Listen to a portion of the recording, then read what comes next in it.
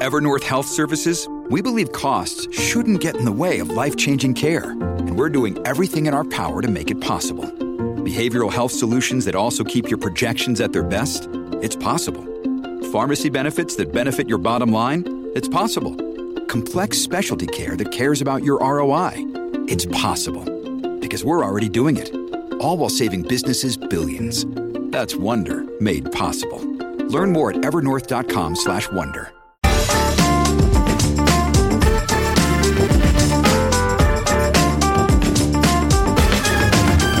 Hello and welcome to the Bunker Daily. I'm Justin Quirk. Earlier this week, the government proposed new legislation to stop UK businesses from using products grown on illegally deforested land. A new move that could help mitigate climate change by making the illegal destruction of rainforest less profitable. The idea is that firms would have to carry out due diligence on their supply chains and say where key commodities like palm oil, rubber and soil came from, or face fines. It's a surprise move in some ways from a Conservative Party which is still enduring a quiet internal civil war over green issues, with Michael Gove pushing for, quote, full-throated environmentalism, while the party's old right wing is still dismissive of what David Cameron once called, cover your ears children, green crap. But are moves like this enough? And with Extinction Rebellion about to launch a new series of actions on the climate emergency, should government use carrots and sticks to change business behaviour, or is even more decisive action needed to fight climate change?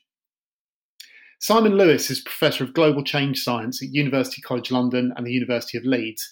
He's an expert in deforestation and climate change. He's a plant ecologist by training, and he travelled all the way up the Amazon to do his PhD. He's here with me today. Hello, Simon. Hello. So, to get things rolling today, what's your immediate top-line reaction to this legislation? Is it a positive thing, and are there precedents for laws like this already? Well, I think it's a cautious welcome. It's good that the government's talking about this. It's good that it's proposed a consultation, but the devil is really in the detail. How big will the companies be that this applies to? Who will decide where illegal deforestation is actually illegal? And beyond that, there's a question about how this fits with Brexit trade policy, because we've already seen that environmental regulations get dropped as part of the horse trading over trade policy and tariffs. Will these measures go the same way, or will they come in so late that Brexit trade policy has already been largely set before this new law comes in, and when it will have minimal impact? So it's up in the air, but a good start. And from the draft text, as it exists at the proposal stage at the moment, do we know what sort of companies and products we're talking about here? Is it specific products and substances? Are the companies cutting off at a certain level? Do we have much detail on that yet? There's no detail. It's a very broad consultation. But what we do know is that in the Amazon, the primary driver of deforestation is soy production, and about 90% of that soy production is going into animal feed that's coming into the UK. So it's our chickens, burgers, sausages that are the primary driver of this commodity that's coming in. For Southeast Asia, it's a bit different. It's palm oil, and that's in about 50% of packaged products in supermarkets. So that's a really complex task to get those supply chains deforestation free. And then in West Africa, the big driver is cocoa production, so mostly for chocolate. So it's different things and different companies in different places. And the size of the company by turnover or by a number of employees is going to have to be quite low to capture all of those. Would it have made more sense to have had just a completely straightforward ban on things like palm oil? I think a straightforward ban could have unintended negative consequences. So particularly palm oil, it's very productive. It's one of the world's largest produced vegetable oils. So if you had a ban on that and switched wholly to other oils, we would actually increase the demand for land for the agricultural products we need. And that's right. In a way, one of the limitations of this legislation is this is all about supply. And we also need to talk about demand for these products that are coming from agriculture and driving the expansion of agriculture into rainforest lands. And if we don't get the demand down as well as dealing with the supply, then we will continue to have this pressure of expanding agriculture into these amazing forests. Obviously, with where we currently stand post-Brexit, as welcome as this legislation is, it's likely to be Britain acting on its own, not in concord with the EU or any other sort of international bodies. So does a country of our size, even if we pass this legislation to as high a standard as we can, does that really matter in the great scheme of things, or is it likely to just be a primarily symbolic gesture? I don't think it's symbolic, and that's partly because the UK has presidency of the UN climate talks for this year and the coming year until November next year for the delayed talks, which will be in Glasgow. The world is looking for leadership from the UK. If we don't have this kind of legislation and have an environmental free-for-all in the UK, then that will be argued by people largely on the right in Europe, in the EU, to weaken their standards. So actually, UK does still play an important role, I think, in moving the global debate forward. And we are still tied to the European Union, I think, because we're its closest neighbour.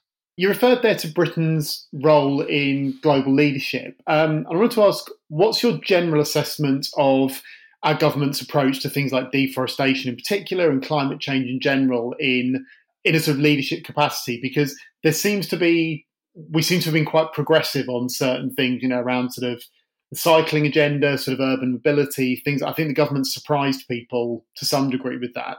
Are we looking to take more of a global lead on this stuff, do you think? Well, the UK is seen as a global leader because we have reduced our emissions by 41% on 1990 levels for carbon dioxide.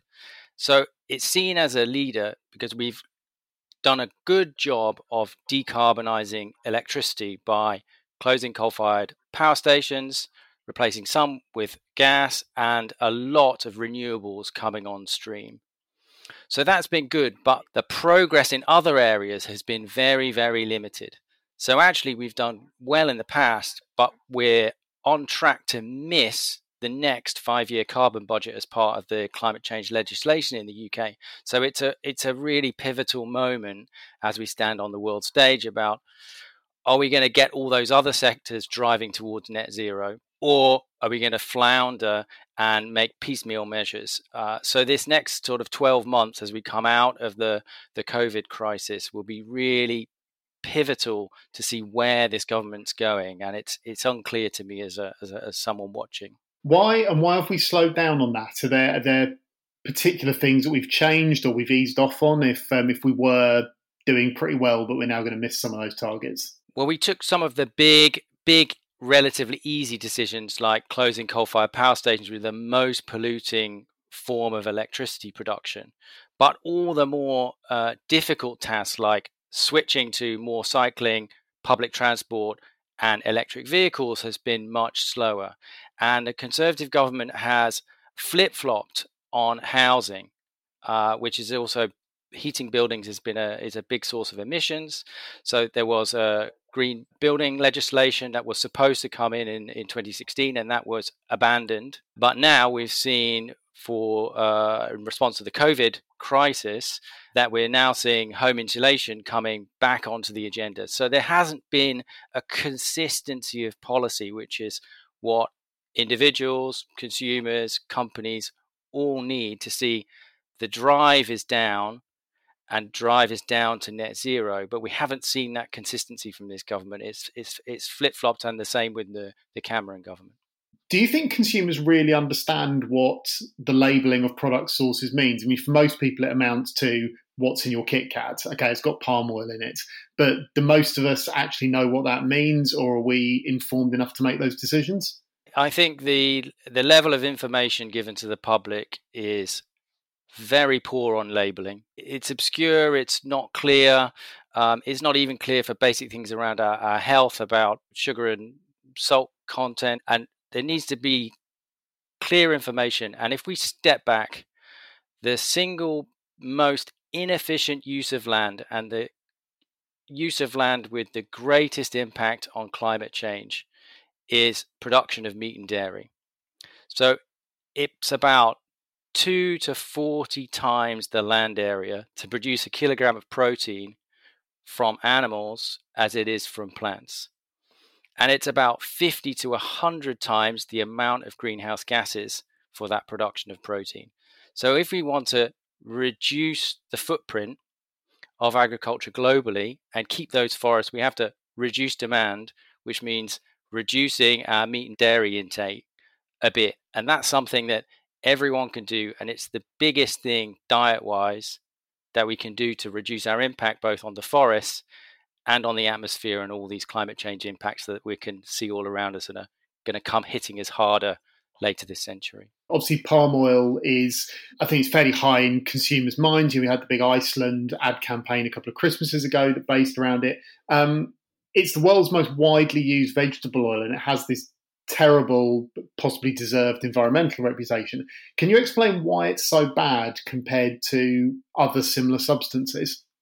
It's grown on rainforest land, so huge carbon emissions when you chop those trees down, burn them, send that carbon into the atmosphere to then plant your oil palm trees. Secondly, those oil palm trees in Southeast Asia are often on peatlands, which are a type of soil that has been accumulating carbon for up to 20,000 years.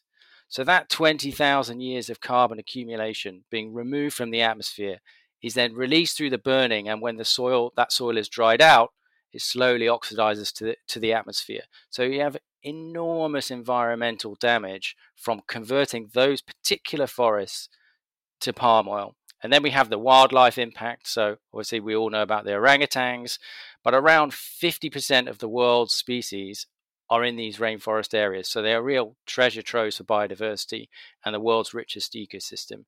And then there's the human dimension to this, which is that lots of indigenous peoples are still living in these forests and adjacent to these forests, and they are pushed out by this conversion to oil palm. So it's also a human rights question as well as an environmental question. And without labouring the point too much on Kit Kats, but they are an interesting test case, Nestle was suspended from a palm oil sustainability group recently, can no longer say it uses sustainable palm oil. They've just dropped out of fair trade chocolate to go to the Rainforest Alliance certification. Boycott Kit Kat looks like a fairly easy consumer decision. But an Extinction Rebellion campaigner would say that it's meaningless virtue signalling. Do we need bigger action than simplistic consumer boycotts, or can these things develop real momentum?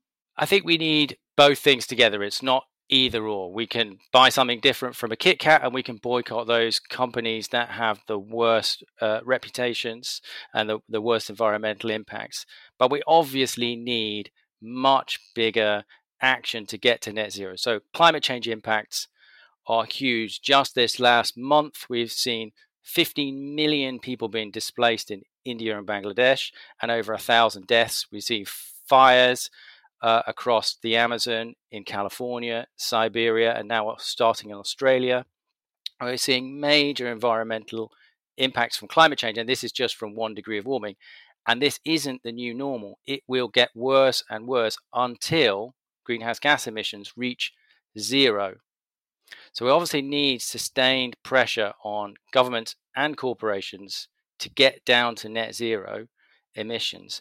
And that is going to have to come from social movements, groups like Extinction Rebellion and the school strikes, because they move issues from being peripheral to becoming absolutely central and things that demand attention and demand to be dealt with. So I think there's a really crucial role for both things, and they shouldn't be seen in opposition.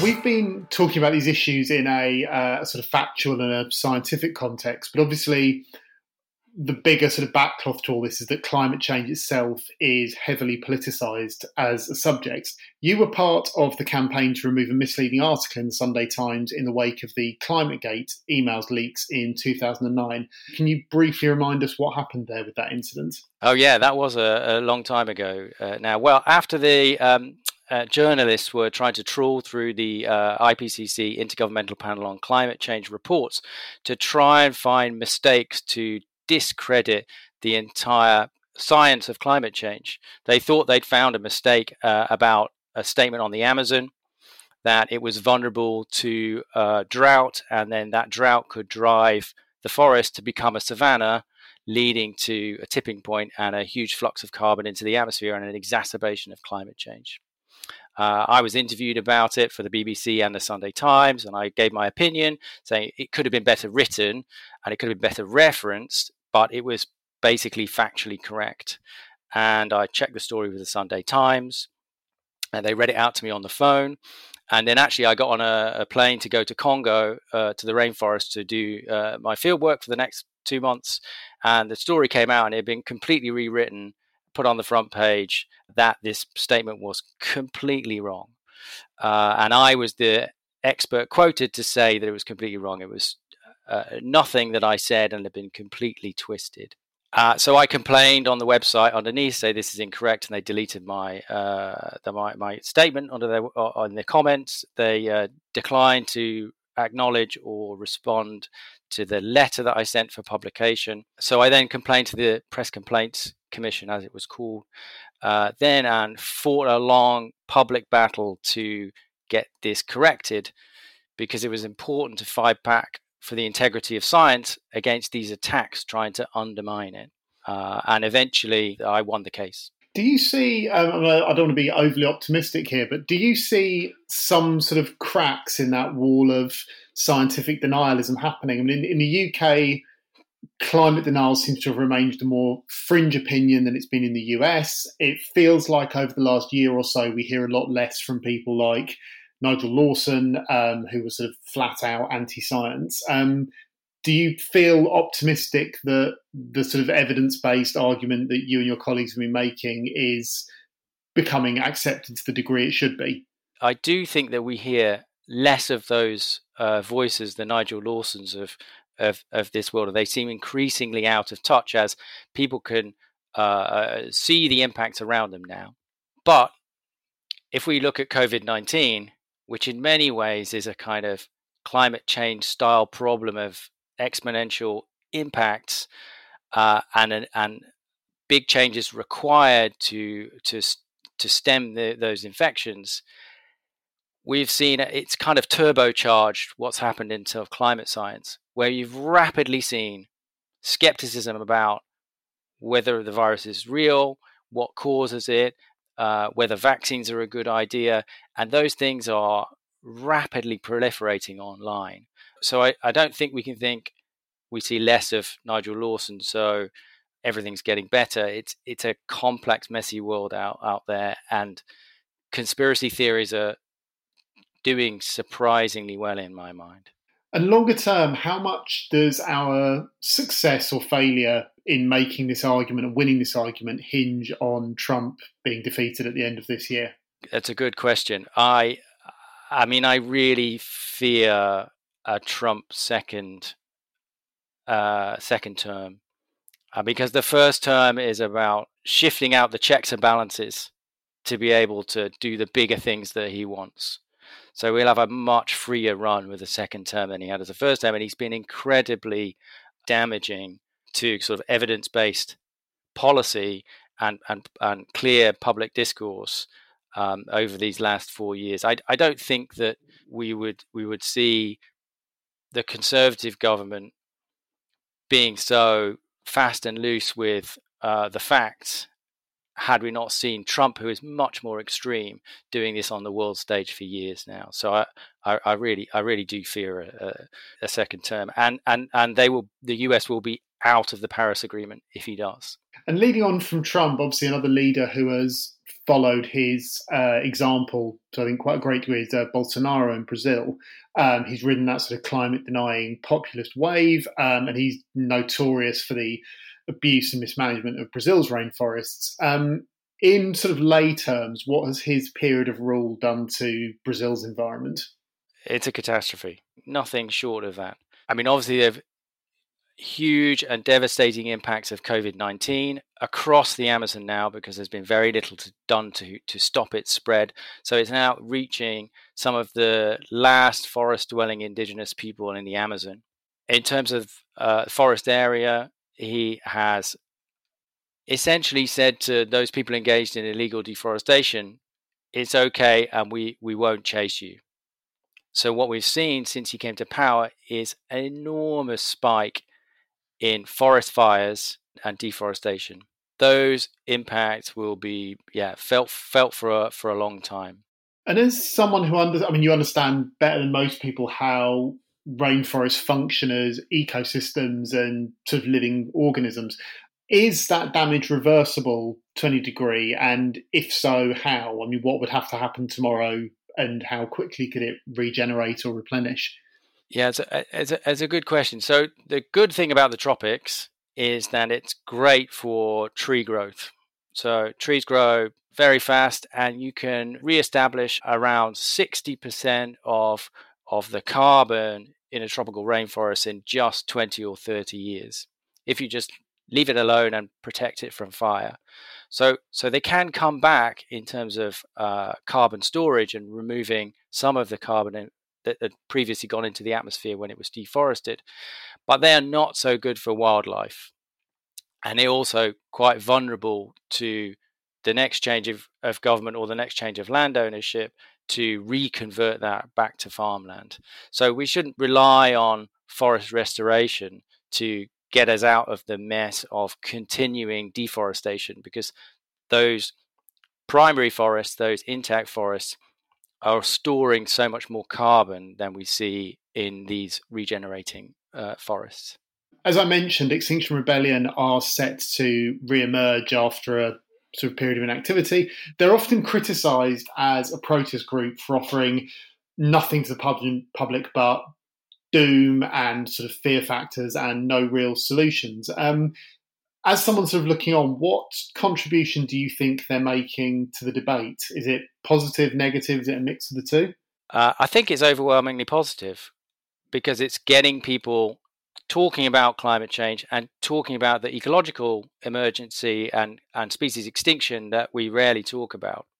And even if people are getting annoyed, it's in the air. It's part of the discussion. And I think that some of this focus on them being only about doom is slightly misplaced, because their first demand is, tell the truth, and their second demand is, act in accordance with that truth, and their third demand is that there should be people's assemblies, citizens' juries, to decide how that's implemented. So actually, it's saying to the public, we've all got a role to play in deciding what these policies are to get us to zero emissions fast and deal with this climate emergency, which is a much more nuanced message than you often get from the media reports about their actions. Finally, just throwing forwards, we've got the COP26 Climate Summit happening in Glasgow in November. So we can hopefully end on a slightly more upbeat note. Do you have any reasons to be optimistic that we'll make positive moves on climate at that? I think the COVID-19 crisis has shown people that societies are more vulnerable than they might have thought. And I think that feeds in positively into thinking about what kind of society we want going forward into the future, and what kinds of things post-COVID will be invested in to get the economy back on track and create jobs for people. So I think there's some hope there. I think the second bit of hope is that the delay, while not good from a climate perspective to keep delaying things, will give countries more time to craft better nationally determined contributions. So what they will do as part of the Paris Agreement, they have to put in enhanced actions before the next meeting, COP26. And I think a bit more time to do that, to digest where we are in the world and to up their contributions, to up the ambition level, is potentially a positive step. Simon, thank you so much for joining us today. Thank you very much. And thank you for listening. There's a new Bunker Daily every Monday, Tuesday, Thursday and Friday, with the main panel podcast on Wednesdays. You can get each podcast early and without adverts, plus an enviable array of Bunker merchandise too when you back us on Patreon. Search Patreon Bunker Podcast to find out more. Thanks for listening. We'll see you soon.